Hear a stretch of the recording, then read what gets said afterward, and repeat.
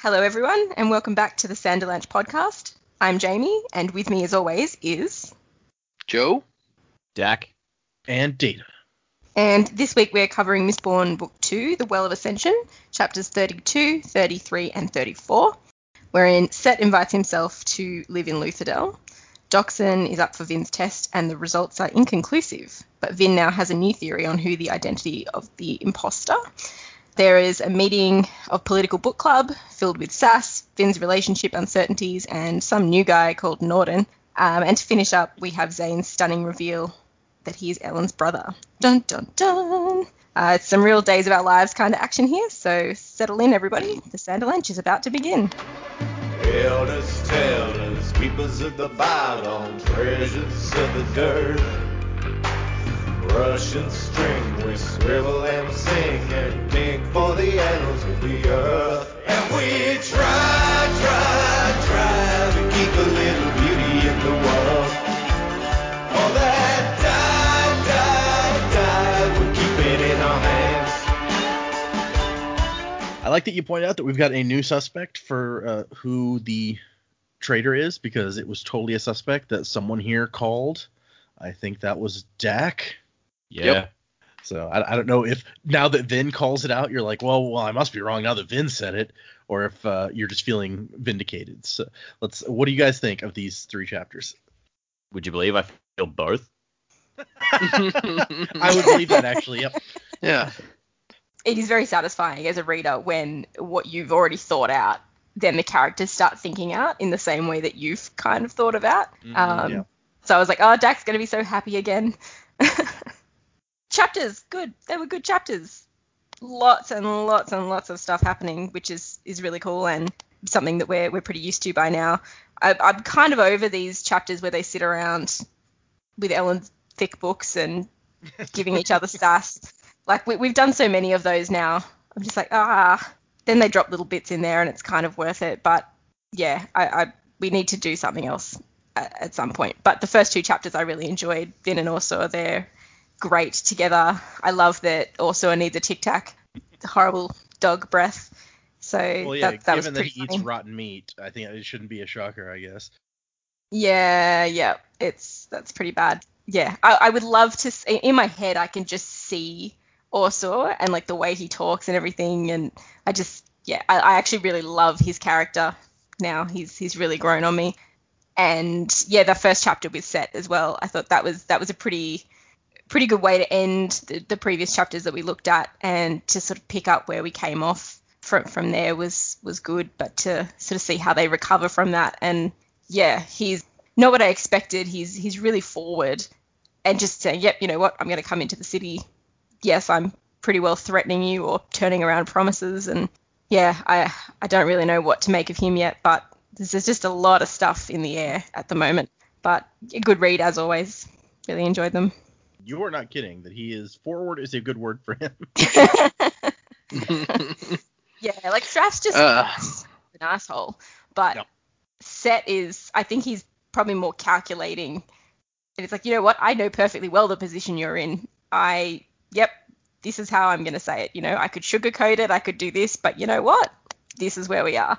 So I was like, it's kind of refreshing, but at the same time really terrifying that he's made his way into the city and the people of Luthadel are just stuck. They have no really other option at this point than to let him do what he wants to do, because they know it's going to be just as bad if they go against him. So tricky situation.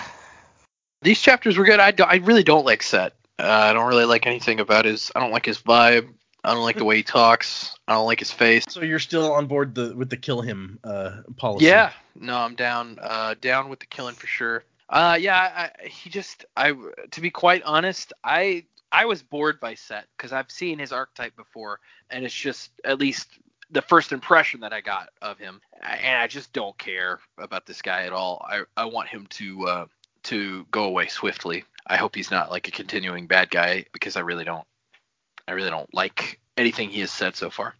As far as the rest of the chapters, pretty interesting stuff. I liked the conversation between her and Doxson, and we'll get into it, but I feel I feel more strengthened than ever than in my largest theory that I've had in the book so far. So, but we'll get to that.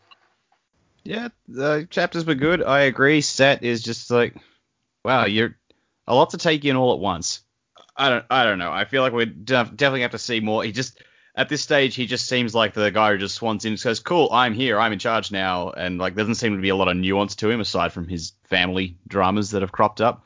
So I guess we'll have to just see how this plays out. For the moment, I don't really like him, and I also am on the all right, kill this dude, but obviously that's not going to happen. So we'll have to see how that plays out. But yeah, the Doxson conversation and then the reveal of, or supposed reveal of Captain Damu.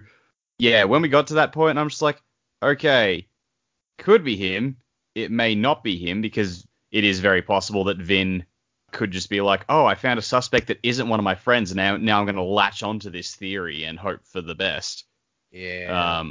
So it's like, that's still a distinct possibility. So it's like, I'm kind of glad to see that, you know, my idea paid off, but it hasn't. Yeah, it's still unconfirmed. So we'll see how that goes. Yeah, that's fair. Okay. I guess let's get into, it's interesting actually. Before we even get started, I was going to note, I think that we're at a point now that I can reveal something about the book and how people see this particular book in this trilogy now that we're about halfway through. This book is really divisive, and not, I don't want to say that in the people who like the Mistborn books, nobody's really saying this is a bad book.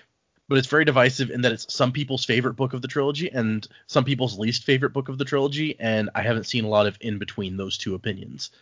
Because some people, mostly it's down to what I think is probably around the middle third, where we're most of the way through the middle third now, where you guys have been saying, hey, we want to see some action, and really it's kind of mostly politics. And some people really vibe on like the political machinations and the back and forth and the plotting and stuff.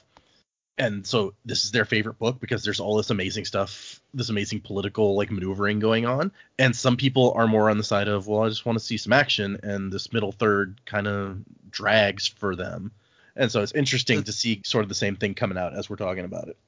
Well, the thing is, like, the political machination stuff is really good, but there hasn't really been a lot to break it up. I mean, throughout the first book, you know, they had the heist plan and everything else going on, but all the plots sort of, they had different little beats in between to break them up. Like we were talking way back in the early days when Kelsier first attacked Keep Venture, like Sanderson said, no, this is the point. I need to have an action scene in here because it's been too long without one, or like this was the right spot. Whereas this book hasn't really had a lot of, all right, we're going to interrupt things in here. We've had a bit, like with the Zane and Vin dance fight scene that cropped up, but it just, yeah, I don't think the action has been broken up with those specific beats that the first book had. So while the political stuff is still good, but it's just it's been a lot of that and not a lot of much else, I guess. We all talked about how like our favorite parts of the early chapters were the Sazed and Marsh road trip. Yeah. And once that ended, it's like, all right, cool. What else is coming? And it just doesn't seem like anything else has really filled that void. Yeah, there's not a lot of variation at this point. Mm-hmm. Yeah, and I mean, and like Dac says, I don't think that the political stuff is bad. It's just there are things I would rather be reading. And what I mean by that is, like, maybe if the Inquisitors and Obligators, maybe if that religion was trying to reform and be a part of the political discussion, then I might be more interested. And a comparison I have with that, which a lot of people don't like this game, but I do, in Final Fantasy X-2, you've got this faction called New Yevon, and in the original Final Fantasy X game, without getting into too much detail, that was like the overarching religion of the entire world. So it's a similar situation. So you've got this faction New Yevon that's vying for political power in Final Fantasy X-2, and it kind of makes it more interesting because they're not the same. It's not exactly the same religion, people. They don't believe exactly the same things, but they're vying for their political agendas, and it just adds another layer. Whereas this is all about who controls the central dominance. Who's going to control it? Is it going to be Ellen? Is he going to keep control of it? Is it going to be Straff? Is it going to be Jastes? Is it going to be Cett? And it's just like, I don't it, and we're getting all this information on the periphery of the story that there is something going on out in the world that is so much more important than who's controlling the central dominance. It's almost like I'm reading a story, but the main plot is happening like not on page, and I'm just getting all this stuff that in the grand scope of the story, I don't know if it's going to matter, because there's something going on that's way bigger than what's going on right now that we're reading. So I think that's part of the difficulty I'm having with this book, is like, I know something bigger's on the horizon and is going on, and I'm sure that what's going on in Luthadel is going to play a part, but I feel like it's not. I feel like we're focusing on the wrong thing in this book. Yeah, it's sort of like I feel like reading, say, A Song of Ice and Fire, the Game of Thrones. You've got like the big war going on down in the Seven Kingdoms, but every so often it's like throughout all of the books, except for book 4, it cuts back to Jon Snow up at the wall and looks at what he's dealing with up there, and the fact that, oh yeah, there's this whole ice monster invasion that's coming. So it's constantly in the back of your mind because it's constantly cutting up there that is a thing that's coming. Whereas here, it's like, yeah, like the larger scale problems is consistently taking a back seat to this other action. It's like, all right, we get that the political stuff is important, and again, it's not bad, but we're just not cutting away from it as much as we probably could, I guess, to look at what else is going on. Like, we still don't know what happened to Marsh, and that was like forever ago. That's true. Poor Marsh, he's vanished. It's almost like by design that we're gonna get. I feel like if we were reading this, just reading it straight through, because of the way we read it, we do stop, we think about it, and we seem to almost always end on a political book club moment. And so we sit and we focus on that a lot. But I feel like if we were just reading it, it's almost like it's designed to, we want to be wrapped up in the political thriller. We want to be focusing on all of these things because these other things that are happening, the mist monsters and Marsh and all this sort of stuff that we've heard about quite early on, is just going to come and sort of smack us in the face at some point. So I feel like when it does come back into play, it's going to hit us hard. I'm sort of getting frustrated with Elland, every time Vin brings it up, or, he just shuts it down straight away, and it's like, listen to her. Just he's for like, a moment, just hear her out. Yeah. And we're getting a bit more of that coming in. So we say this, I don't think it'll be very long until we see that happening. And I mean, look, the title of the book is The Well of Ascension. Mm-hmm. We're halfway through the book. So we're going to have to either go there or have it addressed soon. But, maybe just, the way that we're reading it, we do focus on this a lot more and go, I want to see this and I want to see that, because we're thinking more ahead than we would be thinking if we were just reading the book too. Sure. Yeah, that makes sense. It also doesn't help, like, the blurb, the synopsis on the back of the book makes it sound like the bulk of the book is going to be this sort of road trip to the Well of Ascension or something. It just seems like the stuff in Luthadel like is really going to be contained at the start, and then like for the bulk of the book afterwards, it's just going to be all the craziness out in the world, and that's really not what the text leans to. Yeah, I don't think I've ever read the blurb on the back of the book for this one. I have these leather-bound copies that don't even have a blurb on the back. So yeah, I read it only a couple of weeks ago, and it says like, they have barely begun when several separate armies attack, and as the siege tightens, they have to look to other areas. I'm paraphrasing here to resolve the problem. And I was like, that really makes it sound like that happens very early on. Maybe I'm reading too much into that, but yeah. Well, I guess anyway. That's. Oh, okay. So the reason that I even brought it up in the first place is just like, full disclosure, I've always been in the camp that's like, this is my least favorite book of the trilogy, and if I was rating all of Brandon's books, it would probably be kind of bottom 50%. But that doesn't mean that I think it's a bad book. I enjoy this book a lot. I don't want it to seem like I'm down on it in some of the ways that I talk, but it's not my favorite of the trilogy. So that's kind of why it's like a Pixar movie. A bad Pixar movie is still a good movie. This is true. Unless it's like Cars 2. I don't know that qualifies. I Or never Planes. saw that one. That wasn't Pixar. Oh, was it a DreamWorks? No, it was like It wasn't Pixar and it wasn't Disney. It was like some other little studio that Disney or Pixar outsourced to and said, look, we don't want to make this. You guys make this one. And so they did. Huh. That's funny. Produced by Disney Toon Studios is what it says. I've never heard of Disney Toon Studios. Now we're going to find out what else they've done because now I'm curious. Oh my gosh, Disney Toon Studios has some awesome like secondary Disney movies like DuckTales, Treasure of the Lost Lamp, The Return of Jafar, a Goofy movie. Yeah, those are all good. Oh, wow. Yeah, it's like they do all What went of like wrong? these old sequels and stuff like Pocahontas 2, Lion King 2, Cinderella God. 2. It was the Cinderella. No, not opening that one. Dac, there was a Cinderella 3. Yeah, that one is like isn't that one where like time reverses or something and it changes the original And the movie, stepsisters, the stepsisters marry the prince or something like that. I didn't actually see it. I saw it's called Cinderella 3: A Twist in Time. Disney Toon Studios made that also. Time travel, man.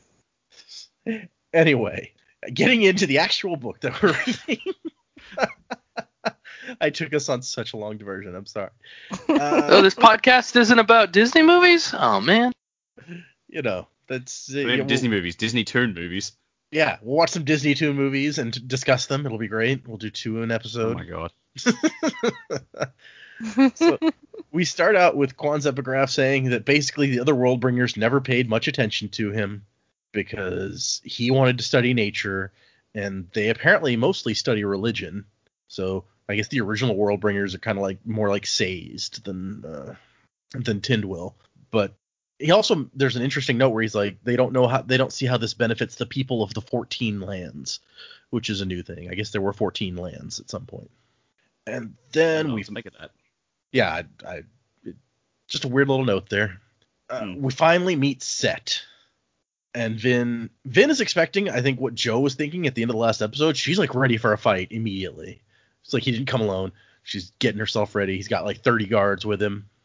And Vin says he's not what I was expecting. And Breeze is like, oh, what? Nobody told you he was crippled?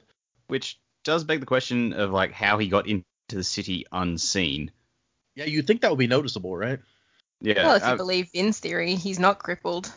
Yeah, that was gonna be the next thing I asked you guys. Do you subscribe to Vin's theory that it's a camouflage smokescreen to hide his Mistborn status? I feel like it probably is. My mind went straight to the Prestige that had like the old magician who like pretended to be crippled of some kind just so he could do the trick with the fishbowl full of water. And I thought, oh, okay, Cett's the magician. He's got a fishbowl under there. Yep. It's a possibility. I'm not going to completely discount Vin's theory, but I don't really think it's necessary for what he's particularly trying to do here. Okay. I think it's a bit of a long play, especially if he was crippled since he was a child. Unless he snapped and went, I know, I'll pretend to be crippled now. Like it's a really, really long play. But I think it would be almost more terrifying for him to not be Mistborn and be as powerful at this point. They've had a very powerful Mistborn leader for so long. So if he wasn't, I think that's just as scary.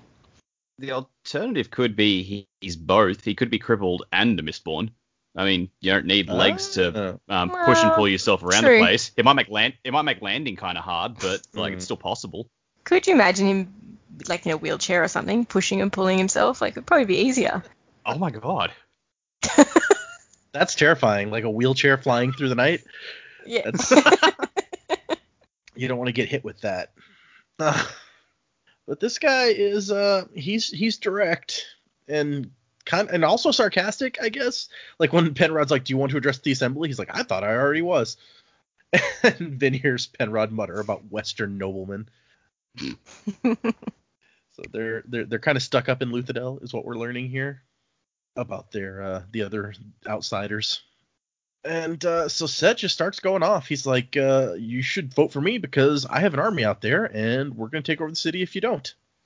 And when Ellen tries to say stuff, he's just like, he calls him out on it. And then Penrod jumps in and says, you're a tyrant. And Cett's like, and? What's your point? That's why I'm here with my army, yes. I also like that he's given his troops orders to attack if he doesn't come back, he says. And he's like, they'll probably get destroyed, but I won't care at that point because I'll be dead. So he doesn't care about his army particularly, if you believe this. Well, he just admitted to being a tyrant, so... Yeah, that's fair.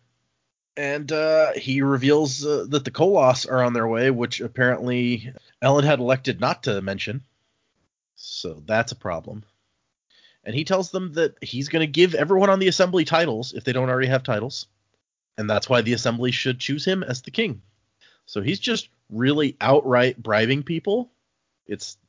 No subtlety at all. He's like, I will bribe all of you with lots of money and importantness if you vote for me.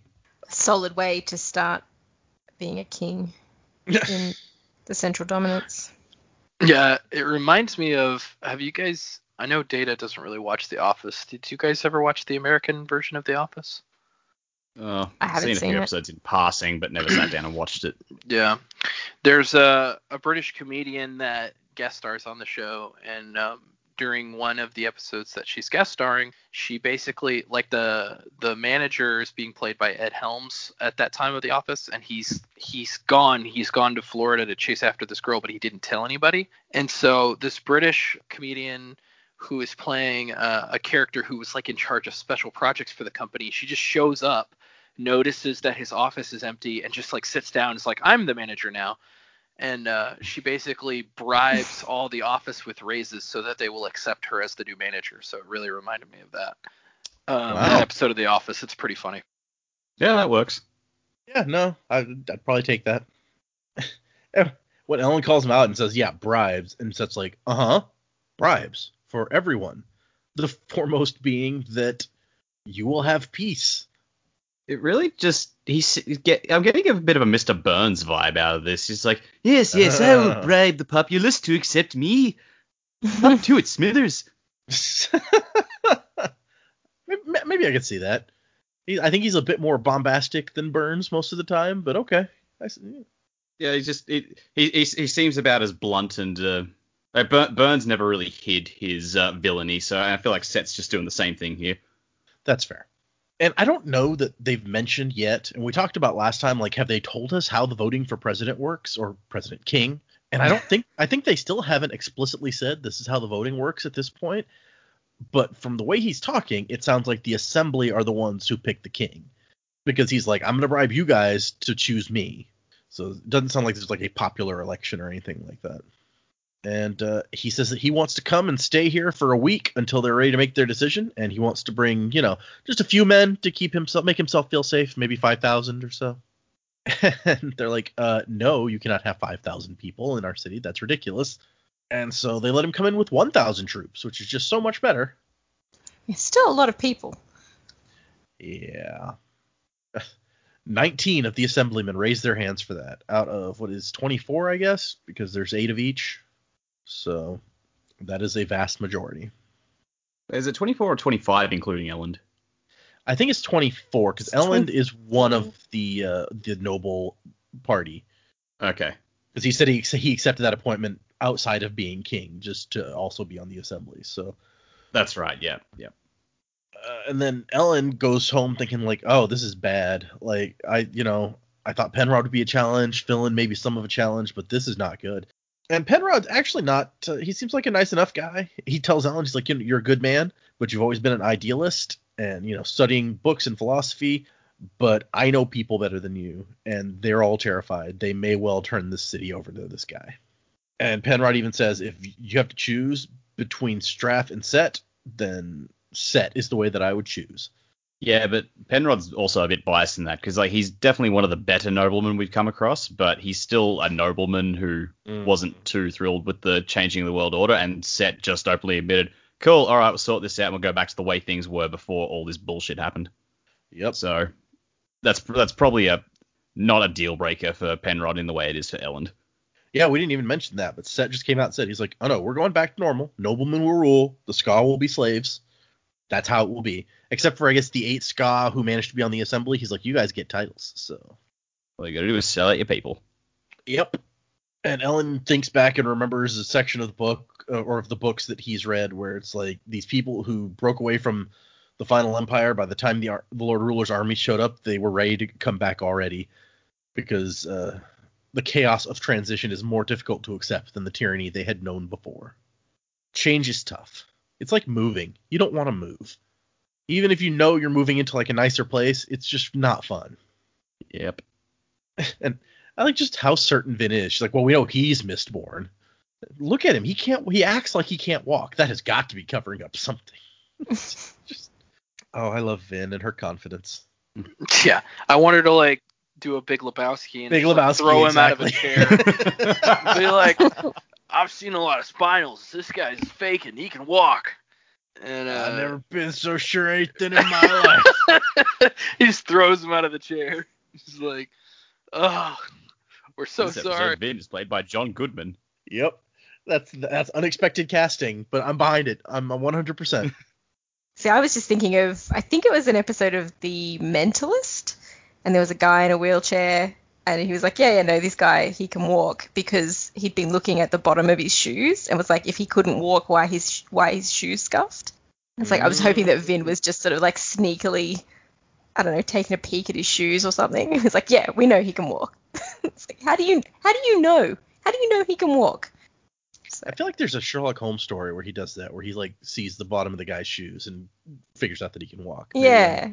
It probably is. The Mentalist probably stole it. Probably, yeah. I've never actually watched The Mentalist, but I used to watch Psych all the time, and they make fun of The Mentalist for ripping them off. So that's all that I know about The Mentalist. Really? Yeah. Anyway, so Cett's son shows up, and he's like, hey, so when do you guys want to come by and talk to my dad? And Ellen's like, yeah, I'm not interested in his bribes, so go away. And the kid's like, well, but shouldn't we talk about my sister, the one that you kidnapped? And Ellen's just like, come on, seriously? We're going to play that? And eventually Ellen agrees. He's like, fine. So he's going to have dinner with Cett in a week. We're definitely going to get this guy's name. Oh, Njornden? I don't know. I have no idea how to pronounce this name. Meow meow? Meow meow. Now his name is going to be Meow meow in my head, and it is all your fault. Njornden. I don't know. We seriously have gone like Norse with this name, I feel like. Yeah, I was going to say, it's like, I was going to make a joke about how Spook must have named this guy, but then I realized, no, I'm going to say that, and then I'm going to find out it's actually a real name in some Nordic culture or something. Now we're going to have to look this up. Hold on, I'm going to Google it. Njornden. Njornden Cett is the first 5 results that come up, so I'm guessing that he's not in anything. That's not a name from anything else. At least not a popular one. What's Cett's first name? Ashweather. Ashweather. At least that sounds like a real name as opposed to Njornden and Ulrian. Well, you guys made fun of Ashweather when it first started out, because you're like, what, did somebody just look outside and be like, there's ash, that's the weather? Yeah, like when he was naming his kids, he could have just at least kept with the theme song and just gone, this is my son, Cloudy Sky, and this is my daughter, Smoky Chimney. No, that's not right. Chimney. What? I got away from weather there. Disregard. I'll think of something later. Be like, I'll wake up at 3 o'clock in the morning and just go, that's a better one. Her name is Mist. Her name is Miss Mist. Oh. So we move into the next chapter. And this is stuff that we've read already, actually. It's like, as the one who found Lendi, I became someone important. We read that when Saves was reading this earlier, so we're retreading old ground here a little bit. And we get Vin just laying on her stomach, thinking about the deepness. And she's kind of annoyed at prophecies and such. And so when Ursula asks her, he's like, hey, what's up? She's just like, man, what is even the point? Shouldn't religions be practical? This is some bull. And she has what I think is a really interesting conversation with Ursula about religion and prophecies. Like he gets onto her, like, you shouldn't dismiss other people's beliefs. And she's like, you sound like Sazed. Which is fair. That is something that Sazed would say. She says that she feels like prophecies are a scam, or at least part of her does, the part that is always expecting a scam of some sort.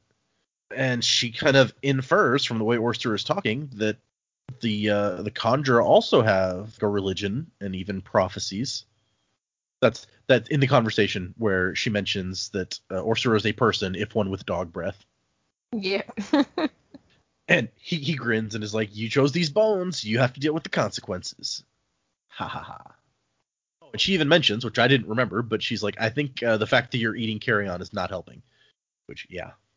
So apparently she was monitoring as Cett's army came in.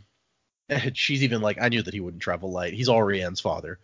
Like, you know that he likes to travel in comfort. And I believe that. If you can't walk, you at least want to be sitting on something comfy, right? And they start talking about these Kandra religion and Kandra prophecies, and he doesn't really want to get into it. And she's kind of like, they have to do with overthrowing us, don't they?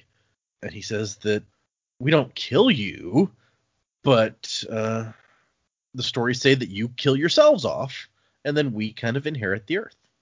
Or the world. It's not earth. They kill themselves off using the Koloss as their pawns. And there's actually an interesting note in here where he says, the stories say you kill yourselves off. You are of ruin with a capital R after all, while the Kandra are of preservation with a capital P.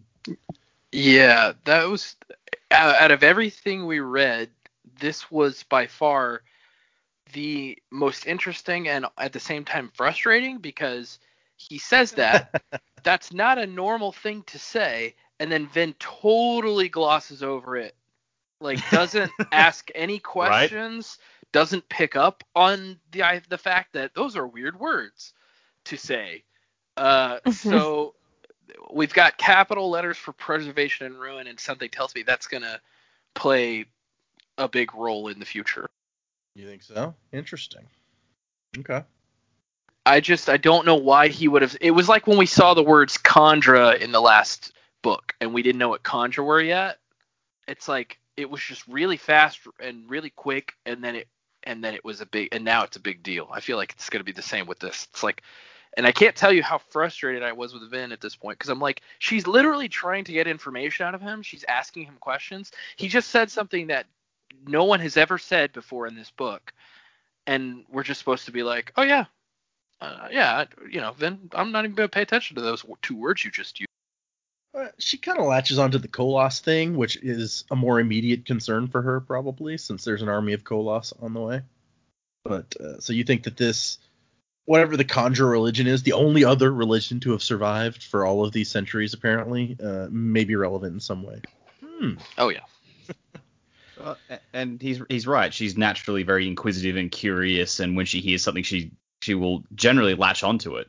So it's surprising that she didn't go for it here. This is that bloody ninth metal again. Right. I mean, this, like I keep saying, she's like the Harry Potter of the piece, right? And when Harry hears something new, he's like, wait, what is that? But here, Vin just, totally disregards it. You're not wrong. She definitely doesn't talk about that. But because, like I said, she latches onto the Koloss thing, where she's like, wait, so you sound sorry for the Koloss? And he's like, well, yeah, the Kandra think well of the Koloss. There's a bond between us. We both understand what it is to be slaves. We're both outsiders to the culture of the Final Empire. We both, and then he wants to stop talking about that. So what else are they both? Well, because at first glance, there is like nothing alike about Koloss and Kandra. Kandra are able to hide among the humans. Koloss are never going to be able to hide. Kandra appear to be more subtle, like they can never kill a person, whereas the Koloss, that seems to be their bread and butter. I don't know, maybe he was going to say we both start with the letter K. that must have been it, really. I hope so. Yep. That's the part that he's like, oh, I better not reveal that secret. All this time, I thought it was Koloss with a hard C. But she lets it go. She's like, okay, you want to keep your secrets. Everyone needs secrets. That's cool. Which is how you react when your friend wants to keep a secret. It's fine. Their relationship has really changed a lot by this point. Yeah. And then we move over to Elend, who has been brought in because a bunch of people are getting sick in the same area. And he's like, oh, did you tell the assembly about this? And they're like, well, no, we figured that you, because he's the king, I don't know that the regular people are really can wrap their head around the fact that this guy was king, but now he's not anymore. That's not how things worked in the Final Empire. And they decide that the wells have been poisoned. And they're wondering who might have done this. We watched Color Out of Space last night. And then this morning when Jaymee was just like flicking over the chapters again, she's like, okay, poisoned well. This, like, I was starting to think of like that weird color at the bottom of the well in that movie and how it fucked everything up. It's like, any moment now, Nick Cage is going to bust in with a shotgun and start screaming. That would definitely be a change. I'd pay to put that in this book, sure. Nick Cage. Hey, maybe he Ashford makes everything better. like played by Nick Cage. Oh, he totally could be. Nick Cage is like a paraplegic. That's awesome. He's like, I thought I was already addressed in the assembly. Gosh. So you're gonna bribe us? Yeah, so. You sound like Keanu at some point in there. Yeah, you're right. I'm like Keanu doing Nicolas Cage. Yeah. So any theories Anyway. about who was poisoning the wells? Ellen and Ham basically theorized that anybody could be doing it at this point. So what do you guys think is poisoning the wells? My initial thought was like, all right, 2 of the enemies are now in the city, so this is like prime time for Straff to send Zane in to start poisoning the wells, and 2 birds, 1 stone the thing. Yeah, and as he points out, a Mistborn could easily come in here and do that. It would not be hard. It's Gemmel. Going back to it. Okay. And I was going to jump into I actually missed something I was going to read in the annotations from last chapter, so I'll go back to that in a minute. But Brandon says in the annotations that the poison well scene is another one that was added during the final draft of the book. Much like Straff's test attack on the walls, it's here to remind you that the armies are out there, that Luthadel is under siege, and that things are not going well. I don't want you to forget about the armies just because our focus is on politics for the moment. So he apparently added several scenes there towards the end of his drafts of the book to remind us, to keep bringing back into the forefront of our mind that, oh, by the way, there's a war happening and the city's under siege. But what I forgot last time was about Cett and when him and Ellen are talking in the assembly. And Brandon says Ellen does need to learn a few things still. To be truthful, I think he's too honest to be a king. There are times when, as a king, I think you need to lie in order to comfort your people. You don't tell a dying man that he has no hope for survival.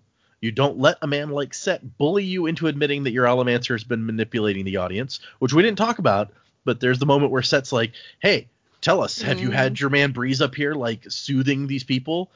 And Vin's like, say no, say no, say no. And Ellen's like, yes. So he's a little honest. Maybe too honest to be king. I don't know. What do you guys think? A little honest? He's a lot honest. Yeah, no, that's fair. Is he too honest of a man to be the king? Does a king need to lie to people sometimes? Maybe that's an important question. Yeah, I mean, in this particular situation, he probably shouldn't have said that. But I feel like even if he had said no, then that just makes him out to be a liar. Whereas even though he said yes, like, he's an honest person. So, even if he'd said no, everyone would just know that he's lying and he's doing it anyway. Definitely anyone who knows Whereas Breeze knows that he's always doing that anyway. Exactly. So at least this way, Ellen can walk away with his head held high going, you know what, I told the truth. I was asked and I was told. Like, I told the truth. So That's true. yeah, I think you do need a certain level of that. And I mean, I think he does that though in the chapter when he's talking about the well. When he's like, he could have gone, oh, look, I'm not your king. That's not my problem. But he's just gone, yep, okay. Like, you're having a hard time. I know this is the one. I'm just going to have to wear it. Not that he lied about it, but he just didn't fight the truth, I guess. He's going to help them and not make an argument about whether or not he's king. Exactly. So, I don't know. It's a skill he probably could learn. He's probably a little bit too forthcoming with the truth sometimes, but it's refreshingly different, I guess, for what they've had. That's probably true. I'm trying to think, like, the Lord Ruler did lie about lots of stuff. So I was about to say he was so powerful he probably didn't have the need to lie personally about stuff. But just his whole, like, religion was a lie about things, probably. So, okay. We move, this chapter kind of jumps several times. We move into Vin and kind of a discussion of Doxson as she's considering whether or not he might be the traitor, which was one of Jaymee's earliest theory about who the traitor might be was Doxson, who the Kandra might be. And so she comes up and kind of has a conversation with him. She thinks at one point, I'm sorry, before she even really gets into it, she thinks, would one Kandra be able to recognize another one in a dog's body? No, that couldn't be. Otherwise, Orsur could find the imposter for her. So she's not asking this question, which we've asked several times, I think, is could Kandra recognize another one? She just assumes that no, it couldn't. I would be really annoyed if we found out later on that that could be it, and that Orso knew the whole time. But if they could, then Joe might be right, and that Orso is the Kandra, and Orso knows he's got nothing to worry about. That's true. It would be annoying if he kept that secret, but that's an interesting thought. But anyway, she's gonna have a conversation with Dachshund and try to suss out whether he knows like the secret things that they talked about. Although she's only ever had one like deep conversation with Dachshund, and so that's the only one that she can talk to him about. And Brandon mentions this in the annotations where he's like, the Dachshund scene is one of my favorites in the book. I'm a little bit sad that Dachshund, like Ham, doesn't have much time for development here. In book 1, he only got a single good scene, the one that Vin is referencing here, where we really got a good look at his personality and inner demons, and those come up again in this scene. He's a good character, Dachshund is, but the only thing I can give him is one powerful scene per book. At least he gets one. Ham and Clubs didn't even always get that. Because I guess, we didn't really have a good scene with Clubs in the last book, did we? Nope. No. I was waiting. But she's trying to bring up this conversation without telling him what it was about, to see if he remembers it. And he seems to. And they have kind of a nice moment where he says that he doesn't feel the same way anymore that he did back when they had the conversation in the last book. He's like, maybe all the nobility aren't monsters like we thought. And he's like, this is about Ellen, isn't it? I know you wish we could get along better, but I think we're doing pretty well. And he's not wrong when he says that Ellen has some faults as a leader, like lacking boldness and presence, which Kelsier had those things in spades. He says that they hated the nobility for taking things from them, Dachshund's love, Kelsier's mother, and we put one of them on the throne. I can't help but think that Kel would be angry with me for letting him rule. And then they revisit the fact that Kelsier saved Elend during the fight at the end with the Inquisitor. And Dachshund has kind of a really touching thing where he's just like, it's hard for him to accept that they could be good men, because that means that the things that we did to them made us the monsters, basically. I thought just that was such a raw moment between, like, for Dachshund, but between him and Vin as well. I can completely get why Vin's like, oh, it's definitely not him, because it's just so like heartfelt, and this is why he can't. He goes, yeah, Ellen might be a good person, but I can't just give up on that because I'm a horrible person. Yeah, I mean, it really makes you feel for Dachshund, which he hasn't had much to do this book, and so we finally get a moment to sit down with him, and it's like, oh wow, this is heavy stuff. Yeah. It's like, even through the first book, it's like, yeah, he only really had like the one big scene, but he was always there and saying stuff. Whereas in this one, I feel like he's been much more relegated to the background. So yeah, it's an interesting touch to show why. But I also got the impression that this is something he wouldn't tell anyone else. Like, I get the feeling like this is something he would talk to Kelsier about, maybe, but not really anyone else. So I think the fact that he's even said it to Vin says a lot about how he thinks of her, even though like they don't spend a lot of time together. You're probably For some reason, right. I got the impression this is not the sort of thing he would say. He wouldn't say this to Breeze or to Clubs or to Ham.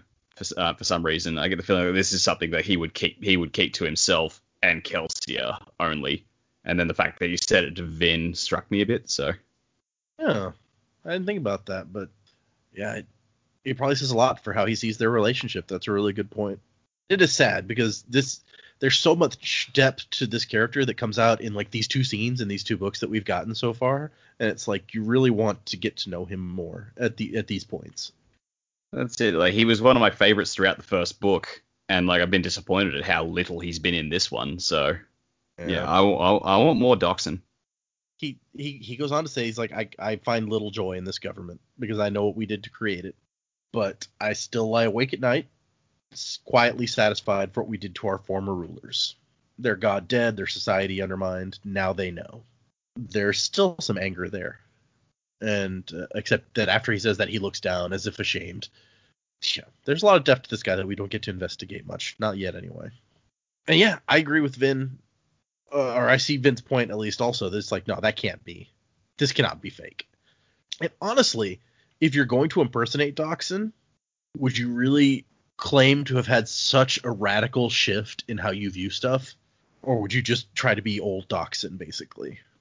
Yeah, and I think in this next section where she's discussing it with Orser and he's coming back like, well, I don't know, mistress. Like, you don't understand. We really research these people thoroughly. You know, you may not be giving my kind enough credit. Like, this is the turn for me where I'm like, okay, now I'm like I was maybe 75 to 80% sure that my theory was right. Now I'm like 90%.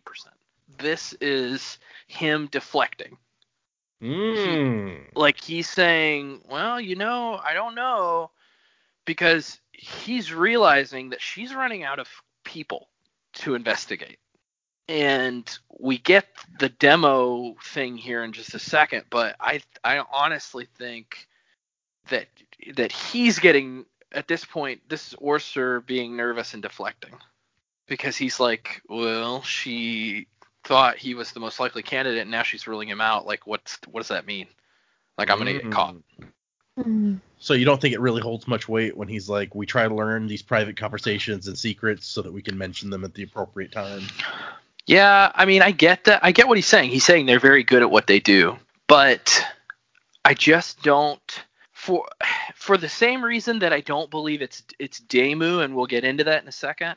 I believe that is not. I believe that is a deflection and an excuse for her to keep suspecting him, because I really, like you say, like, why would the Kandra claim to have changed when he doesn't really need to? He could just say, you know, Vin, I understand, but I think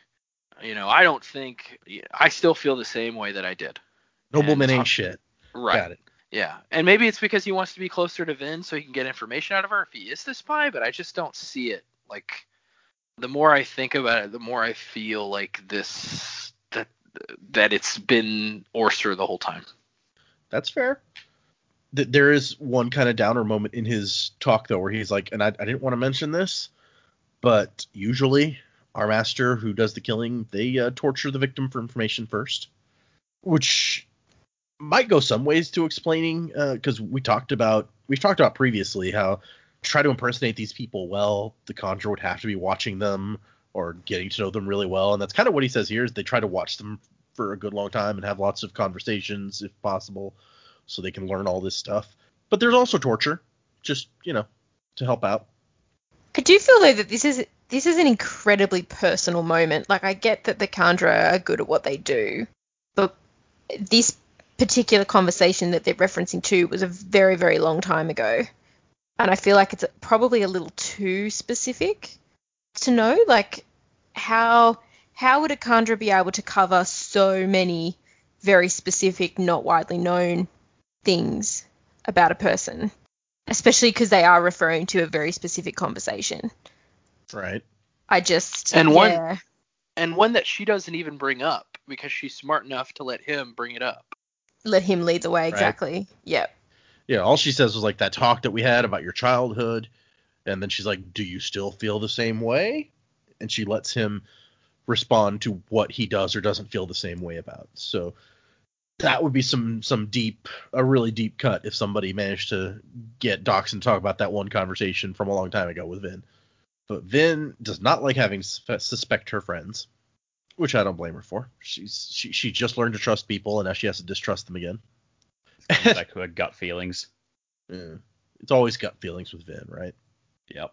That's how she knows Cett's a Mistborn. And Orser is like, wait a second, you're serious about not wanting to distrust your friends? Really? She's like, yeah. He's like, I don't want to be insulting. I really didn't think that humans had that kind of capacity for trust, which just tells you about the kind of people he's worked for. Yep. Although Kelsier trusted people pretty well, to be fair. So his last contract, although Kelsier was just weird in lots of ways, so maybe that didn't even crack the top 10 list of ways in which his last master was weird. Yeah, I mean, if it was truly Orser, Kelsier may have been good to his friends, but he may not have seen the Kandra that way. He may have just seen the Kandra as a tool because that's how the nobility taught him to view Kandra. right? So That's true too. if it really was Orser, not saying that Kelsier tortured him or beat him like other masters had, but then that just makes me feel like it's not Orser, right? Because do we really think, like, yeah, Kelsier did some stuff that we didn't agree with in the last book, but we don't really think that he would have treated the Kandra that badly. No, probably not So that badly. yeah, I mean, he might not have been considerate of him or had conversations with him because he didn't right. consider him. But you wouldn't think that he'd be going out of his way to like be mean to him. He wasn't that way. Exactly. So that makes me think even more. It's like, well, was Kelsier really your last master, or are you talking about a different last master? I don't think he mentions his last master at No, all. I know. I'm just, but that's the, yeah. but the point I'm making is he talks about his previous masters, beating him or whatever. Well, and then we get to an interesting point where she's like, "Hey, are you gonna know this person, this Kandra rather?" And he's like, "Oh yeah, there's not that many of us. I probably know them really well, actually." We meet for brunch every week. So Nice bone stew. if it's not Orsor and there is another one out here, that might be an awkward reunion when they meet up, if they meet up. Jeff, hey, how you doing? Poisoning wells. Although maybe that speaks to Joe's theory also. Like, if he knew this other Kandra really well and this wasn't him, would other Kandra have killed somebody that he knew that well to impersonate him? Or maybe there's some other way that he could have gotten him out of the way? I don't know. Yeah, I don't know. The contract is life, man. Okay. And so she decides that they're going to cross Doxson off the list for now, but if they run out of other leads, they'll circle back. That's probably fair. But that's when she spots somebody walking out in the darkness, in the mists, and she follows him, picks up Orsor. She's like, "In my arms," and then jumps out. And it is Captain Damu walking around out there. And she's like, "Hold on, if I was going to replace someone, I wouldn't pick an Allomancer for sure. It makes them too easy to spot. Or someone who would have to make decisions and attract notice. Somebody close to the crew, but not necessarily on it. Someone near important meetings, etc." And she realizes, man, Damu would be a perfect candidate to replace. All the same logic that Dac had when he was like, "Hey, it might be Damu." Yeah, pretty much. And I was like, oh, I'm glad we're thinking on the same page here. I do think it's a bit convenient that right after saying, all right, it's not like we're going to cross this person off the list. Hey, what's that over there? Is that the imposter? I'm like, that was a bit sudden. Yeah. But the logic all makes sense, and like at this stage I still think it probably is him. I think Vin is sort of looking for an excuse for it to not be one of her friends, but like that doesn't necessarily mean that her logic is incorrect. So here's where I'm going to disagree and interject that her logic is incorrect, because she makes mention at least once, maybe twice, that he looks around nervously, like he's doing something he shouldn't be doing. And I'm like, okay, a real Kandra wouldn't do that. A real Kandra wouldn't be wandering around, looking and feeling nervous. They would be confident enough in their portrayal of whoever it is that they're portraying that they're not going to walk around in a nervous state. They're just going to go and do whatever they need to do because they're going to own it, and they're going to feel like they own it, and they're going to do they're going to do their job. That is, I think, the error in her logic here. I don't think if it was the real Kandra that he would show nervousness even if he was by himself. That's a good point. I really just don't think that that's what's going on. So what it made me think of is Damu is doing something that he's not supposed to be doing, or that he's embarrassed about doing, and he doesn't want anybody to know about it, but it is really him doing it. And the first thing that popped in my head is like, he's having sex with Alrianne or something like that. Something crazy, something goofy that he's not supposed to be doing, but he's doing it anyway. Or he might be involved in some kind of underground secret society or something that he's also not sure about how people would react or whatever. But I don't think her logic is right in that he's the Kandra just because he's walking around nervously, because I just don't see that as being something that a Kandra would actually do when they're impersonating somebody. Secret mist cult. Yep, that's valid. With human sacrifices. Got it.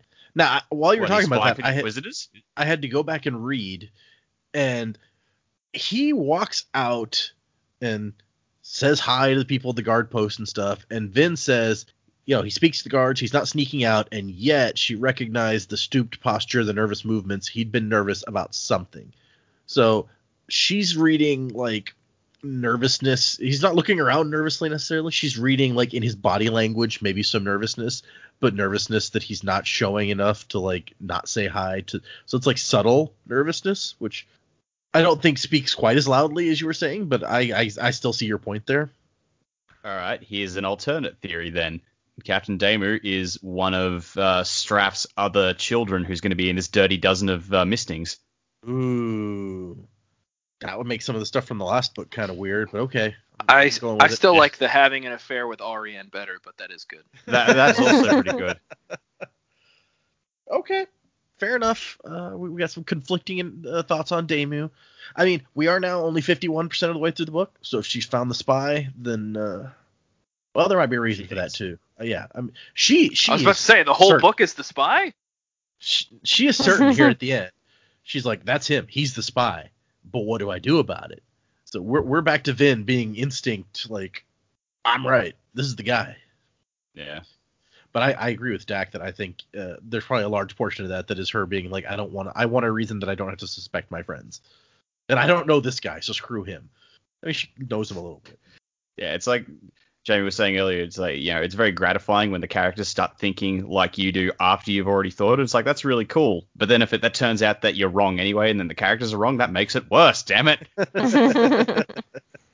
You're only thinking one step ahead. You're going to be 2 steps ahead. Come on. I'll be whatever I want to do. So our final epigraph is still something that we read before about how Quan had a place in the prophecy.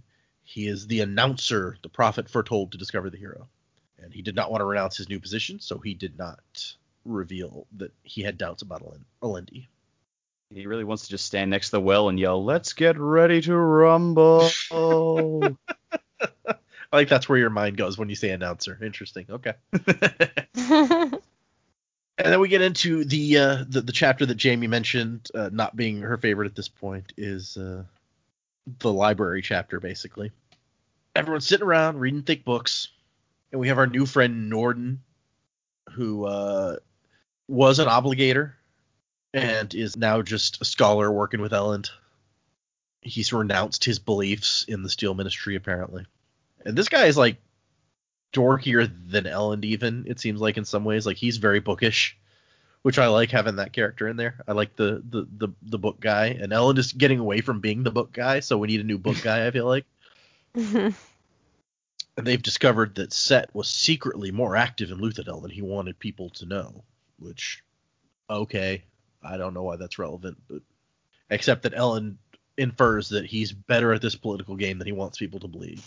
He acts all outlandish and loud and not subtle at all, but he has some ability to be subtle and manipulative. Perfect for Nick Cage. Oh, yeah, sure. He's all sorts of subtle, right? I saw The Rock. I know. So leaving Las Vegas. Lord of War. It's a good one. So many drugs. Anyway. I love that Norden just busts out and he's like, man, you guys should have seen looks on your faces yesterday when Cett revealed himself. Man, it was great. And I was like, dude, that's not the time. Yeah, he's like, shut up. But they brought Sazed into the book club to try to find something in the law that they could exploit. And Sazed is like, no, you did too good a job, man. There's nothing in here like that. Dockson's out writing letters while these guys are all researching stuff. And Norton's like, hey, why don't we just let Cett have the throne? And Ellen manages to convince him that by being like, how do you think Cett's going to treat our laws, that you really like how good they are and the people? And Norton's like, oh, yeah, he doesn't really roll by law. He kind of just does whatever he wants. And Ellen reveals that the information coming in from the Western Dominance, where Cett is from, is that everything's kind of nuts. He's left a patchwork of half-alliances and promises and threats of invasion to hold things together. But I guess he's not that good at administrating, or at least keeping things all running without seems like threats. He seems like one of those guys who is great at attaining power and then terrible at maintaining power. That's a really good way to put that. And Norton's just like, oh no, you have a good point. Okay. And Ellen's like, geez, I wish I could convince everyone else as easily as this guy. And I like that Ham's in here kind of trying to help out. Not really doing a great job of it, but just glancing through stuff to see if he can spot anything interesting. Because he's not like a scholar. He just likes to philosophize. And there's an interesting moment about where Ellen's like, we should have just gone like you guys suggested in the first place and made an alliance. That's what the people want. And Sage is like, it's not your duty to do what the people want. And they have kind of an interesting political thing here. Where it's like, Ellen's like, a ruler leads by consent of the people. And Sage is like, yeah, I agree with that. But that doesn't mean that you can't be you. If they pick you, then you have to do the best job you can within your own bounds of conscience, basically. Yeah. It also made me think of this is a little harsher than what Seist is saying. It's like the Men in Black thing. It's like a person is smart, people are dumb, and you know it. It's like, that's so true. That is one of the best quotes. People are dumb, panicky animals, and you know it. Yeah. Well, I think it's kind of representative of the fact that we don't pass laws by like every law goes up for popular vote. You elect a representative, and then they're supposed to do the best job of representing you and your interests. It says it's like you can't just spend the whole time trying to guess what everybody wants because you're never going to please everybody anyway. So you have to just do your best. And I like that Vin comes in and goes, "You found more books? How many of those things have people written?" Oh, Vin. You have no idea. You're cute, you. With your book hatred. Yeah, I wanted Ellen to be like, well, Vin, did you know that people have written books about books? Like commentaries on books, And she'd be like, what? Why? I am outraged by this. And she wants to talk to Ellen about stuff. And she starts off trying to, talk about the well being poisoned. And he's like, oh, no, yeah, we already handled that. She's like, wait, what? You didn't tell me? So she's kind of put out by that a little bit. But, he's been busy. I don't necessarily fault him. Yeah, and also, again, she's a teenager.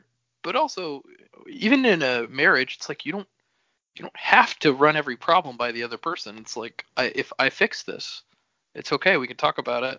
Or I took care of this. Like, you don't have to worry about it. We're taking care of it. But thank you for your concern. I just feel like she's being a little oversensitive, but she's got a lot going on and a lot of creepy negging coming from Zane. So Zane, yeah. I think she just feels like she has to take responsibility for everything, keeping this city safe. And so finding out that something happened without her, she's like, wait, Zane, you guys can solve those problems. I should be involved here. I'm the bodyguard. She's kind of been at Ellen's side though for all of the problem solving, and now that she's not necessarily there for all of it, she's got to be feeling a bit put out as well. And then just doubled in with what Zane's been saying to her, and then having those insecurities about he's changing, he doesn't need me anymore. This is just another thing to add to that he doesn't need my advice even. He's becoming independent and problem solving on his own now. He's growing, and that's a little bit threatening, which, is probably kind of normal. And Tyndall's kind of grumpy when she finds out that Seist helped write the law, or at least, gave some thoughts on it. And Ellen is immediately like, no, you shut your mouth. You don't get to insult Seist. He's my guest, even indirectly. And she apologizes to Ellen, and he's like, no. You apologize to Seist, or you get out. And so she gets out. I mean, it's very interesting to me that she couldn't bring herself to apologize to him. She's just like, no, I'm not doing that. I guess I'll leave. I know, Man, right? Fuck this guy. She had no problem apologizing to Ellen, but not Seist. And then even Seist is like, you don't need to do that. I mean, she's really probably right. And Ellen's like, no, you shut up too. If I let somebody treat my friends poorly, it's an insult to you and an insult to me. So we're not doing that. He's like, I'm the captain now. And I like Seist doesn't argue with that anymore. He's just like, all right. And he picks up a new book. I don't know that Seist is used to having like friends, and especially not friends who would stick up for him any more than Vin was used to it. And then here comes Vin trying to talk about the deepness, and Ellen's like, yeah, I don't really have time for this right now. I'm I'm busy with important king business. Because Ellen still doesn't think the deepness is a threat. I don't know if she's ever told him any of her theories that she's come out with that we talked to Saist about the the deepness being the mist and all that, but he's not concerned about that. He's concerned about what's right in front of him at the moment. I guess to be fair to Ellen, at the moment that is the more immediate threat. Yeah. But I mean, the other one could go very badly very quickly and soon become the immediate threat. So he probably should have it, on his radar somewhere. But yeah, I'd like him to give it a little bit more attention than he is. And there is a bit in the annotations about this where Brandon says the way Ellen treats Vin in this chapter puts some people on edge. And if you're in that group, realize that I wanted you to feel this. And not just for plotting purposes, I just think it's more realistic. People get tired, people have trouble focusing, and people treat even those they love with indifference sometimes. This is particularly bad of people like myself, men who are quick to get focused on one project or another. I've done things just like this to my wife, unintentionally ignoring her because I'm so tied up in my current project. It's not a good thing, but it is natural and normal, and unfortunately it prompts something very important. The return of Reen's whispering voice in the back of Vin's mind. She's been free of him for a long time now, but I thought it appropriate to bring him back. After all, that voice, partially as a representation of her subconscious, was a large part of her character in the first novel. Which is true. I don't know if you guys noticed that her constant companion of Reen's voice from the first book is mostly absent in what we've read so far. Yep. Was not lamenting the loss. Oh, poor Reen. Nobody misses that guy. Did you? I just gotta stand up for him a little bit, like Spook. I'm like, oh, poor Spook. It's fine. Spook never beat up his younger sister. Not that you know. That we know of. Yeah. He might be a horrible brother. We don't know. Could you imagine if there's like another Spook sibling out there and they come together and just start talking in this street slang and oh my god. My worst nightmare. I'm gonna have a sitcom nightmare about Spook and his sister living together Just and their a chapter of misadventures. Spook and other Spook talking to each other. Yeah, Spook 1 and Spook 2. Yeah, Spook and Spookette. Spookette. And then when Vin's just gonna leave, and he's like, hey, you might want to go check out the defenses around Cett's new... He's staying at Keep Hastings. I don't remember if we mentioned that, but that's where Cett moved into, so... And then Vin gets outside, and Zane attacks her. And we get... I mean, this is an action scene. He's just which right we've there. talked about for a while. Yeah, he's right there. It was very abrupt. It's like not even a change in paragraph. It's like Ellen smiled, she got out the window, Zane's right there. Wait, what? I did like that it sort of became a, hang on, wow, this is actually a fight for a minute. It wasn't, like Vin was like, another sparring match, but he definitely brought something more to the table. And then the fact that he had the adium as well was like, oh, okay, yeah, he's really trying to, maybe not kill her at this point, but he was really trying to figure out in a real fight situation if she had any adium. And, I guess for the first time in a while, in a fight situation, Vin is actually scared. This is what she's been worried about. And to just drop into that, I was like, oh, okay, that definitely puts us back on our toes, which was good. Exactly what she's been worried about the entire book, and it just shows up out of nowhere. Yeah. And it's kind of an action scene, like everyone's been asking for, but in a way it's not even, because she can't do anything. We feel how utterly helpless you are if you do not have adium and the other person does. It's over in about a page. Yeah, she can't land a blow, and he's not even worried as he breaks her down basically. And at one point she's like, no, I'm not gonna get killed like a trapped rat, but nothing she does makes any difference. And it only ends because he stops. And he's like, oh, you really don't have the Lord Ruler's adium. And so apparently he wasn't trying to kill her, despite the fact that that's what Straff wants him to do. And he tells her, my dad wants me to kill you. And that is where, this is... We talked before about Vin just passing over details and glossing over stuff. This was a big one, because Zane says, my father wants me to kill you. Vin knows who Zane works for. Mm-hmm. And still, it takes another page and Zane openly saying it for her to realize that Straff is his father and Elend is his brother. I'm like, come on, he said my father. What more do you want, Vin? That never even occurred to me, but that is a really good point.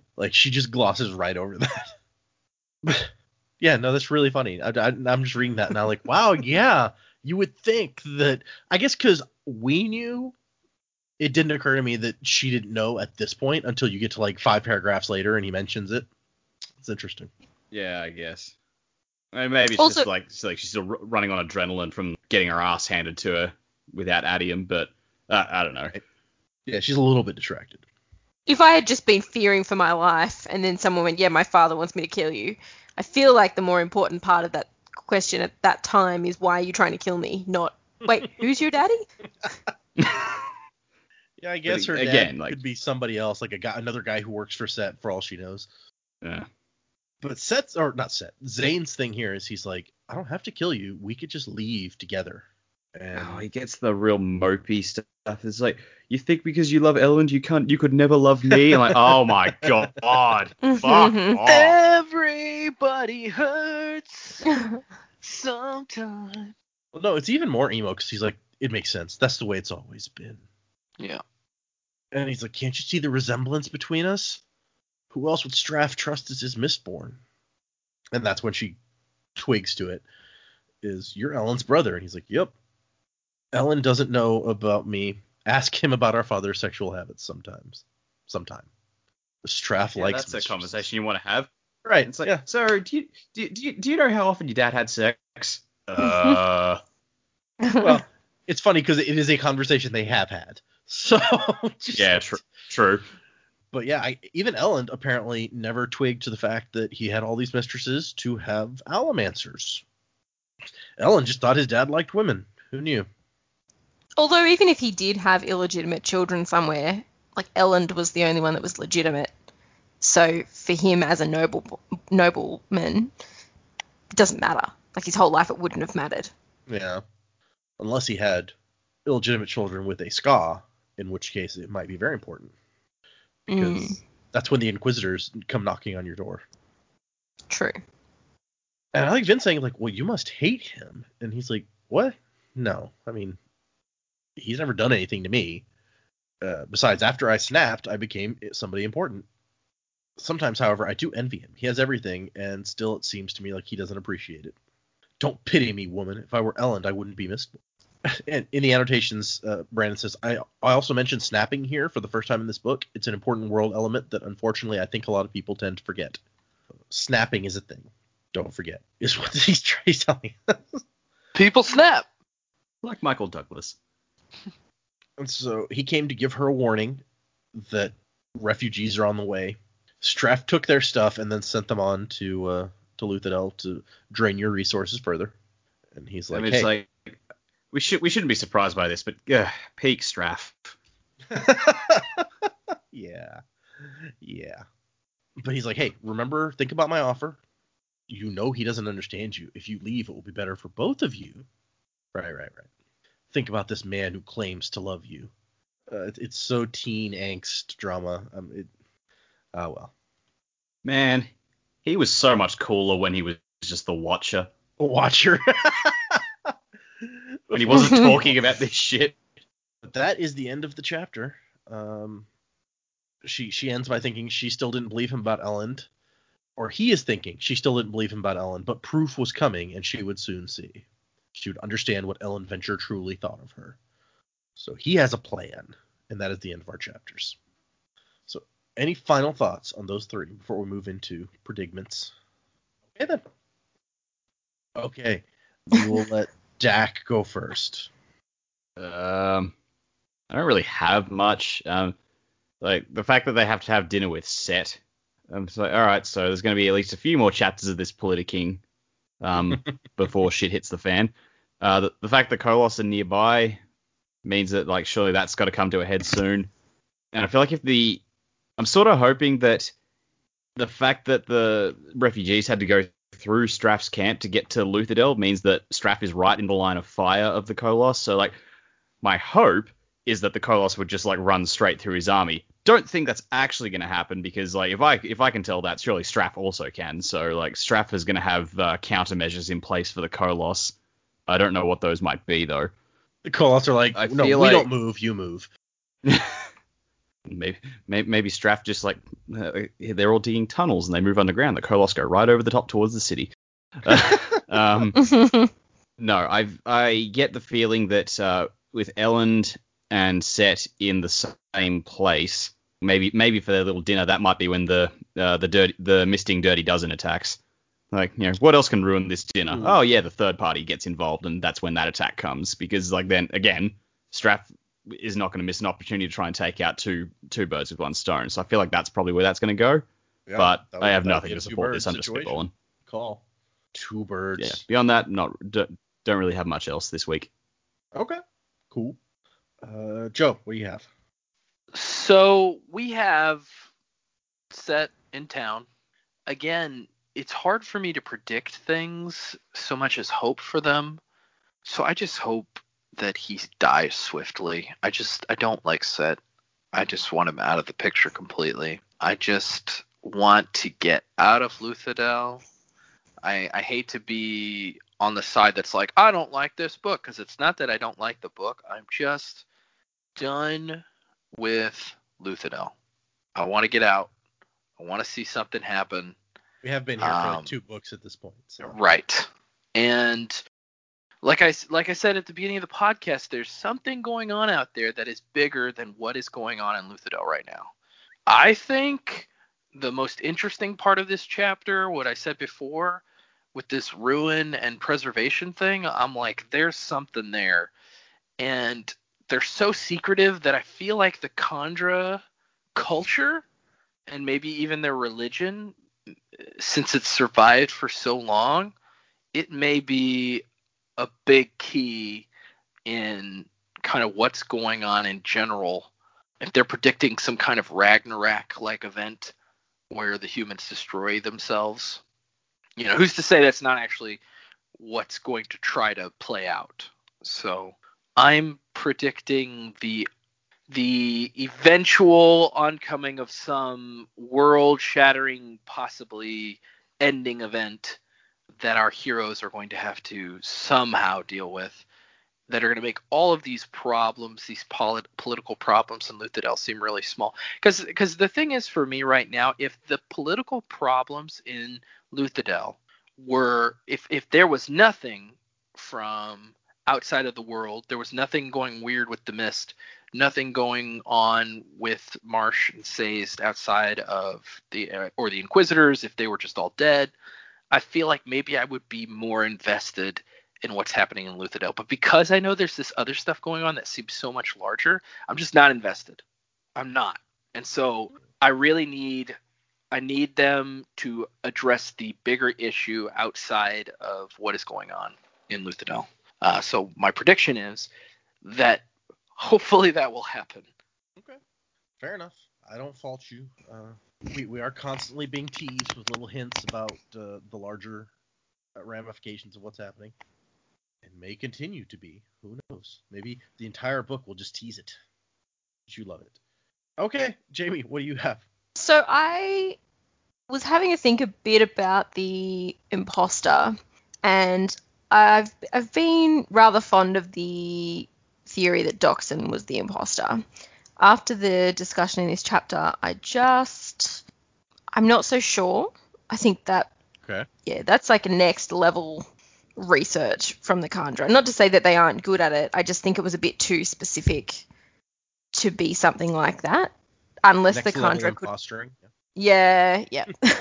Unless the Kandra could be like, literally a fly on the wall, and hear all the conversations. But how would you know that that's the information you were going to need, not something else? You don't. I don't really know. So I'm not sure that it could be Dockson. And it made me think about, okay, if you don't want to be an Allomancer because it would be too obvious to figure out, there's still that question of, do they have an ability? Can they mimic an ability? Even if they're not an Allomancer, could they still do something that maybe would give off a vibe that they were an Allomancer? We still don't know the answer to that question. My other thought was, is there an imposter? Could the bones have been a plant to just get in the heads of everybody? So maybe they would be a little bit more careful. I guess they would keep a closer counsel. Doesn't mean there's not spies, but maybe there isn't a Kandra imposter. there. Yes, they could be fresh bones. Someone's taken a fresh body or something like that, but not to say they maybe they didn't take anyone on the crew. It's just to, play mind games with them. So I thought maybe, and look, we've got people from Cett's army and Straff's army in the city anyway, so someone could definitely have done it. Maybe a maid. They're a bit nosy. Maybe they planted the bones themselves. You don't know. So that was sort of a thought I was having as well, because that would be, if you were constantly second guessing everybody, you'd be sort of encouraging a divide from within, and then they're already not the strongest army out there, but if they're not trusting each other, then that's going to cause more problems as well. So that was kind of a thought that I had. I'm not sure if that's the way it'll go. It's not so much a prediction for predicaments, but a thought that definitely interested me. And the other things that I was thinking about were, if I can remember what they were. So sort of what's coming next. So I think they didn't want us to forget about the armies outside, which, makes sense. I don't think the armies will have an opportunity to attack. Oh. Something will happen before we even get to that point, whether it's the Koloss. I think it's a bit obvious for the Koloss to come and just destroy an army. I don't know whether the Koloss would come and drive the outside armies into Luthadel. I don't know that would work out. Or we haven't talked about the mist monsters really in a while. We don't know what they're up to outside Luthadel. They were quite far out, but could they be working their way in? Would the mist monsters maybe attack the armies before they got a chance to attack? And that could be something that drives them to go to the well. That could be the deeper issue that comes out of this. So I think that's sort of the direction I think we're going to head soon. I wouldn't be bold enough to say that it's in the next few chapters we're going to read or anything. I think we've still got a little bit to do where we are here. And we've had our sit down with Straff, so I do think we will get our sit down with Cett, our set down, if you will. Oh man, I can't talk.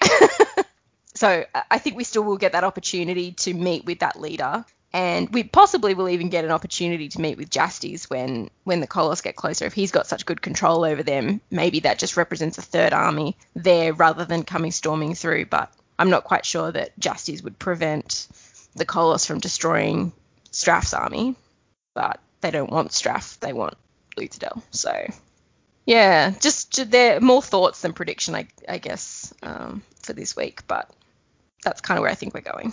I hadn't even considered if we get a sit down with Straff and a sit down with Cett, then it seems like only fair that we get a sit down with Jastes, right? That's interesting.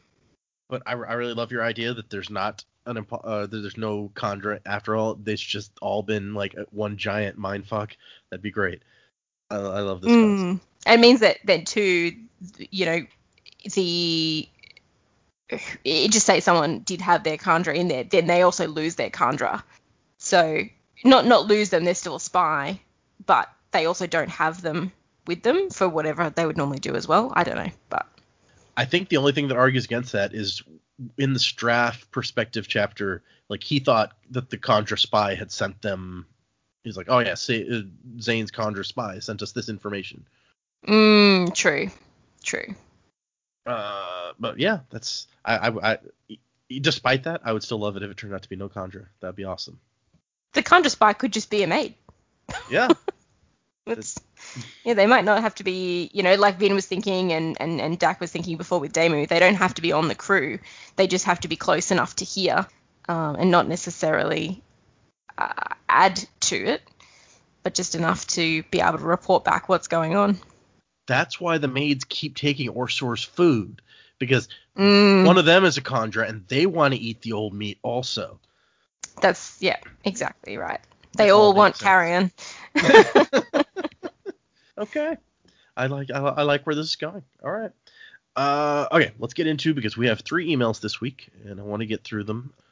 The first one is from Angela. This is Angela is the first person who ever sent us an email, if I remember correctly. But in this in this email, she says, "Hello, this is Angela, the first one, not the one from last week, because we had another Angela." So she wants to specify. She says, as the school year started, I fell further and further behind on reading, and since I'm currently reading at pace with you, that meant I couldn't listen to any episodes. This weekend, I finally had time to sit down and read, and though some of my grading was left undone, I'm now officially caught up. I read 350 pages and listened to 7 episodes at 2.5 speed this weekend. And I have to say that I highly recommend this as a form of self-care. 5 stars. That is some dedication. Thank you, Angela. Yeah, 2.5 speed. Do we sound like chipmunks? Can you even understand us? I've heard people say to listen to like audiobooks at ×2 speed. Also, how refreshing to be able to read 350 pages in a hit. I hadn't even thought about that. Our poor cast cannot do these things. Oh. So she says, some thoughts. It's been at least 2 episodes since someone expressed that your opinions of Spook are unwarranted. Yes, I know you're playing it up, but I really enjoy him. All the parts that infuriate you just make me laugh. However, I officially dislike Zane and Alrianne, so you're welcome to complain about them whenever you like. Don't mind if I already did. Yep. Last week's episode, even like, who was it? Somebody, was it Joe that was like, write in, tell us if anyone actually likes Zane. And yeah, I did. That episode hasn't come out yet. So no, it hasn't. But she's ahead of the game. Yeah. If you like Zane, I want to hear from you. If you don't like Zane, I don't really want to hear from you. He's like, I understand that perspective already. Yeah, I get that. Yeah, well, we're totally with you on that. Yeah, I want to discuss people who like him because I just can't understand it. Okay, she also says, number 2, I think we have completely opposite opinions about what elements of the story are interesting. Whenever we're with Ellen or Vin, I'm very happy and motivated to read. The Say's chapters have been generally slow for me. I'm approximately the same age as Ellen, so maybe that has something to do with the difference in opinion. Whenever anyone complains about Ellen, I roll my eyes because I relate to his bookworm self so much. Yeah, I like Ellen. I don't dislike Ellen specifically. I like book guy. Yeah. Yeah.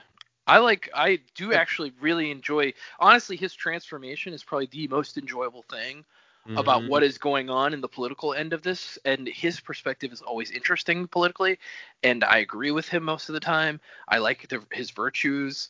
I actually have completely done like a 180 on Ellen from the last book. 360. Yeah, I'm back to where I started. Yeah, agreed. I've done a 180 on Ellen. I think he's great, and I honestly think he is the best part of the current part of the book that we're in.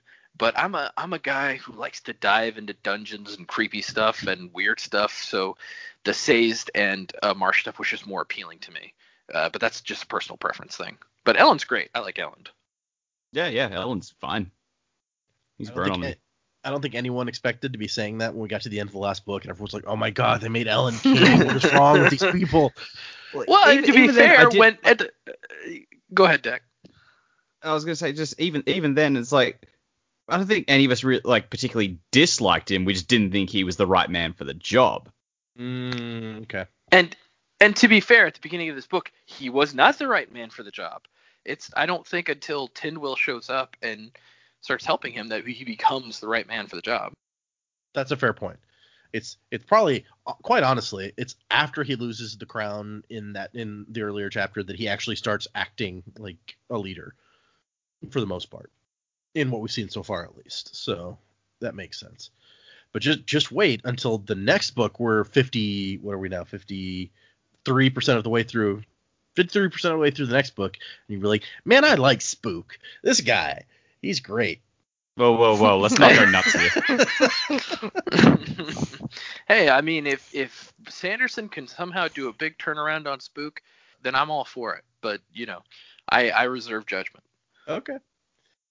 She says, number 3, are we just going to skim over the fact that Breeze is manipulating his friend's emotions? Will those feelings last when Ellen is speaking to his father and Breeze isn't around? Ellen needs to be able to cope with the pressure of being a king in a way that he can sustain if he isn't in the presence of his friends. I'm sure he's coming from a good place, but I have some serious concerns. Well, I mean, Breeze wasn't around when he was talking to his dad in the tent. I think that was like Ellen's moment to really, yes, Breeze was calming him beforehand, but when he's there, it's Ellen. That motivation is gone. And I think your concern is definitely founded, but I think we have been given an insight into Breeze now from Vin that is very, very has kind of warmed us to him. It's like Breeze, yes, when it's for himself, he's always manipulating because he's a selfish person. But when it comes to his friends, he is constantly trying to help them. That's what he's using his ability for, is helping them. So. And I think too, we talked about in the last book that when he's manipulating the emotions, he's tapping into something that they already feel, like he's trying to, build that courage and eliminate fear in that, and it creates a memory that then, in this case, Erland would remember to then take with him and go, you know what, I can do this and I am this. So he doesn't need to be constantly manipulating. It's just giving him that bit of courage to go, yeah, this is what I remember, and this feels good and this feels right, and I can do this. So it's kind of built his courage, even though he doesn't have to actually be there manipulating him through the real discussion. Yeah. And another thing I thought about when kind of changing my perspective on Breeze was, I thought to myself, what would I do if I had Breeze's power? It almost seems like a really heavy burden to have that kind of power and not use it manipulatively. Because if you had the ability to do that, could you really say that you wouldn't use it for your personal gain, even if it was subconsciously? Because we see that it's almost a subconscious action for Breeze to soothe. Because he's done it so much. Exactly. Reflexive. Right. It's a reflex that it's a habit that he's been doing his whole life. We're assuming he's been, he could, I don't know if there's an age where these single powers manifest, or it's from birth or what, but it's snapping. Remember we talked about, don't forget snapping. Oh, I didn't know snapping was for Mistings too. I thought it was just for Mistborn.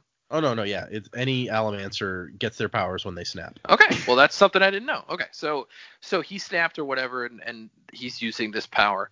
But if I had the power, and I could use it to help my friends and keep my enemies at bay, I can't say that I wouldn't do it. I can't say that I wouldn't use it and maybe abuse it. That's fair. I'm in the same boat. I would probably be using it all the time. I'd probably be Breeze. Maybe not exactly Breeze, but yeah. Okay. And number 4, Angela says, I want to give out a shout out to Angela from last week. I'm very glad that even when my life was crazy, we still had some Angela opinions on the podcasts. You brightened your email brightened my day. Also, you signed off with "wasing to the time of next" so naturally. That was my plan as soon as I heard them come up with the catchphrase. That just shows that all Angelas are on the same metaphorical page. Thanks for continuing to be amazing, everyone. I appreciate you guys are continuing to do this throughout such a difficult year. Wasing to the time of next, Angela. Thank you, Angela, and yeah, great email. Any Angelas out there? Who knew that was their demographic? Right. And I like that finding out that you're teaching and grading kids' papers. I know that's especially tough this year, so thanks for putting in so much work there. My wife is a teacher. This is her first year teaching, so I know it's kind of nuts. What a first year to teach. Yeah, that's crazy. Yeah. So thanks for everything that you do, teachers out there. The kids really need it this year especially. Okay, that was the first email. Then we get one from Jordan, which is entitled Spy versus Spy versus Spy. Morning, folks. Gotta say, I love Dac's theory, taking a comment from the annotations and spinning it into a whole theory that honestly rivaled Jaymee's The Lord Ruler is Rashek theory from the first book in terms of weaving hits together. That was Dac's thing where it's like, wait, maybe the adium's not real? So he did a good job of that. I agree. I thought it was real. It's just kind of been used. Yeah. Well, not there and not real now. There's not really a pile of it anymore. Yeah. Let's see. Secondly, I very much enjoy the fact that each panelist has latched onto one character as the hidden Kandra.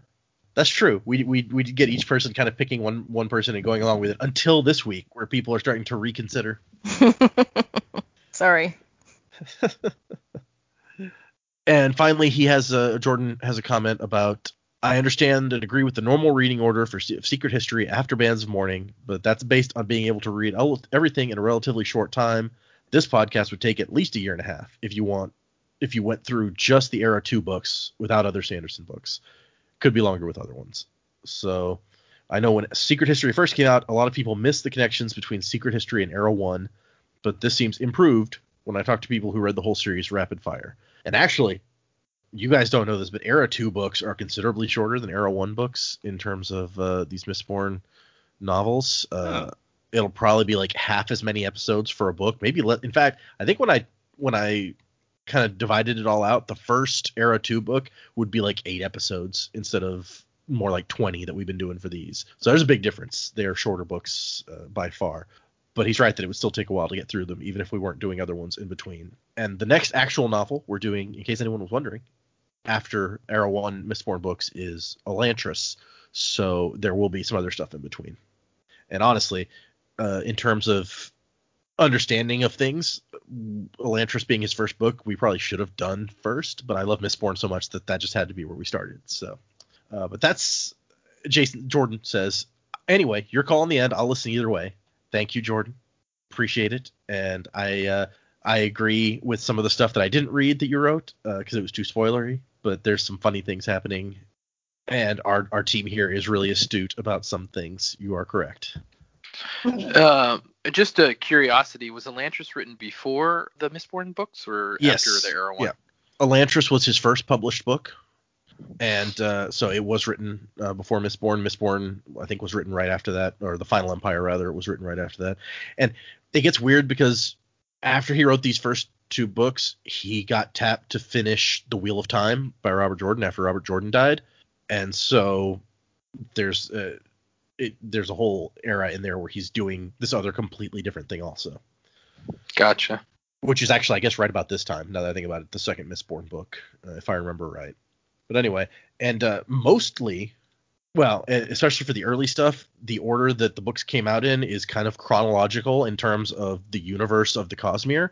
So Elantris technically happens before the Final Empire, but as they're on different planets, and it's not really relevant which one happened first. Okay, sorry. So third email is from Michael. And he says, "Hey, Data. My name is Michael, listening in from New York City. Love the show, and have been listening to it since the beginning. Thank you. Appreciate that. I have a few messages for everyone involved, but I'll start with you because this probably can't be read on air." Oh, right. Okay. Why is it? Just cut that out. Oh, cut that out. Why are we talking about this? Okay, he says, I thought it might fix it in post. I thought it might be cool if you guys had a place for listeners to make their own predictions on who would guess what and discuss without the others being able to see. I'm especially excited to see who picks up on something from the next book. Great job moderating, as always. Love hearing the discussions. So I have considered that before, like maybe making like a private Facebook group that fans could come in and discuss stuff where the other 3 would not get to be members of that Facebook group, so there'd be no way to risk them seeing it. I don't know if that's something that a lot of people would be interested in, but we could totally look at that if more than just Michael is interested in having a discussion. Anyway, I think I've even mentioned that on the podcast before. That's something that I've thought about, but we'll see if there's more people that are interested. I'll look into how that might work. To Joe, chin up. You seem to get very defensive most episodes whenever Spook comes up, but we don't hate you for your opinion. Just because we like Spook doesn't mean that we don't enjoy your commentary on it. Well, to those of you who say chin up to me because I'm defensive, I say, I hate you. Oh. No, there you go. Yeah, Joe hates all fans. That's you not heard what it I here said. first. Yep, pretty sure that's what I heard. Also, they're not fans, they're listeners. Oh, right. Thank you. Sorry. Anyway, no, look, I really hate Spook. Let's just get that out there. If I'm being defensive about not hating Spook, it's really because I hate him really like a lot. So please keep telling me how much you love him, because I love to hate him. Okay. And then finally to Dac and other girl. Honestly, not sure how she spells Jaymee. Well, he says because he's not sure how you spell Jaymee, and there's a Y and 2 E's in case anyone is wondering. How it sounds. He says, "Love you guys too, and have an Australia question. I was playing Risk the other day, and I lost a 12 versus 3 going from Western Australia to Eastern Australia. This is obviously extremely bad. Is there any Australian stereotypes that might explain the weakness of Western Australia, or am I just a horrible dice roller?" Not off the top of my head, I think Western Australia is just way more isolated. So they're just so far away. Yes, they don't like us. I know that. Well, don't, Jack, don't alienate them. Anyone in Perth who is listening is just nodding along, just going, "Yeah, it's true. The East Coast sucks." It's kind of like you've got so many states and cities across the east, and then it's like just the western half of Australia is Western Australia. It's like the other side of the entire western half of the country is one state, and it's huge, and it's just full of desert. Oh, so like Nevada. Yeah, sure. Yeah, except Nevada's populated. Most of Nevada, not really populated. Mostly in like Las Vegas and Reno. Sorry to any Nevada listeners who don't live in one of those cities, but I'm telling the truth. Yeah. So. I mean, it's not the capital, Carson City. Carson City is not huge, though. It's now we're gonna look on. We're gonna compare. We're gonna look at the population of Western Looking at Australia. the numbers again. Here we go. Numbers. Oh, okay. So the population is 55,000 in Carson City. So. That's smaller than our city, I think. Smaller than where we live, yeah. Which is not a big city. So now hold on. No, it's not. Western Australia population 2.5 million for like one whole half of the country, whereas hold on, let's see how many of those are in Perth. Right. It says Got the size of it too. Yeah, it is really big. Oh, okay, so the capital city of Perth, according to Wikipedia, has a population of 2.05 million. So almost all of the Western Australians live in Perth, according to this. Wow. And it is This has been. Go ahead. About 1 million square miles. This has been the Geography Minute with the Sanderlanche podcast. Need like a jingle there. So like everyone could get like their own half a square mile. Yeah. I don't know how big that actually is. I feel like it's big. Anyway, that was our final email. I hope, Michael, you found out many interesting things about Australia in answer to your question. And thank you for emailing. If anyone else wants to send us an email, thesanderlanche@gmail.com. Or you can tweet at us at thesanderlanche. Or you can find us on Instagram or Facebook. It's the Sanderlanche in all of those places with an E at the end. For next week, I'm doing William Shatner now. For next week, we are reading Mr. Spock. We're not reading Mr. Spock. That was not true. For next week, we're reading 35, 36, and 37. That is another 3 chapters, and there's some interesting meaty content in some of these chapters. So we'll see. 37 in a row? Well, we are reading 35, 36, and 37 in a row. Yes, that's that is the thing. So read those. Come back next time and see us. Music by Miracle of Sound. No music by Joe this week. No. The spook Hope you rap enjoyed is that. not ready yet. Oh yeah, I'm supposed to write a spook rap. Yep. It's easy to get distracted. Yeah, man, I'm playing a D&D campaign. Now I gotta write a spook rap. It never ends. Clearly, all the listeners who adore Spook should try and write this rap and submit it. Fan-submitted content. There you go. Yeah. If you want to submit a spook rap that you want me to rap, don't advise it, but you can.